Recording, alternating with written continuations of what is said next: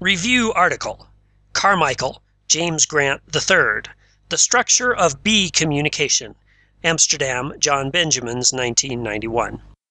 From World of Language, the Journal of the Linguistic Society of South Central New Caledonia, Volume 1, Number 2, February 1991.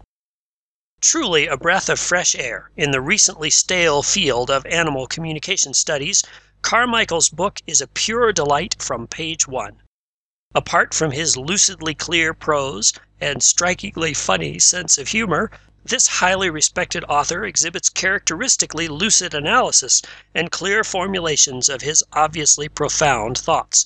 Space allows us here to touch on only a few of the book's many engaging features.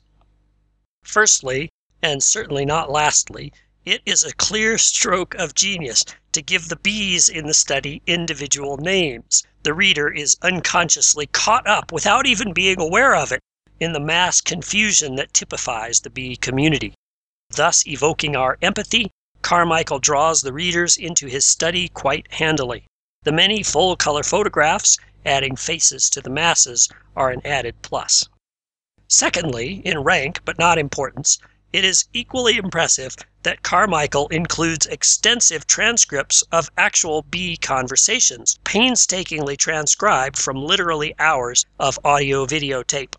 Such raw data is seminal, having never before been presented, and should certainly earn the author his well-deserved place in the Linguists' Hall of Fame.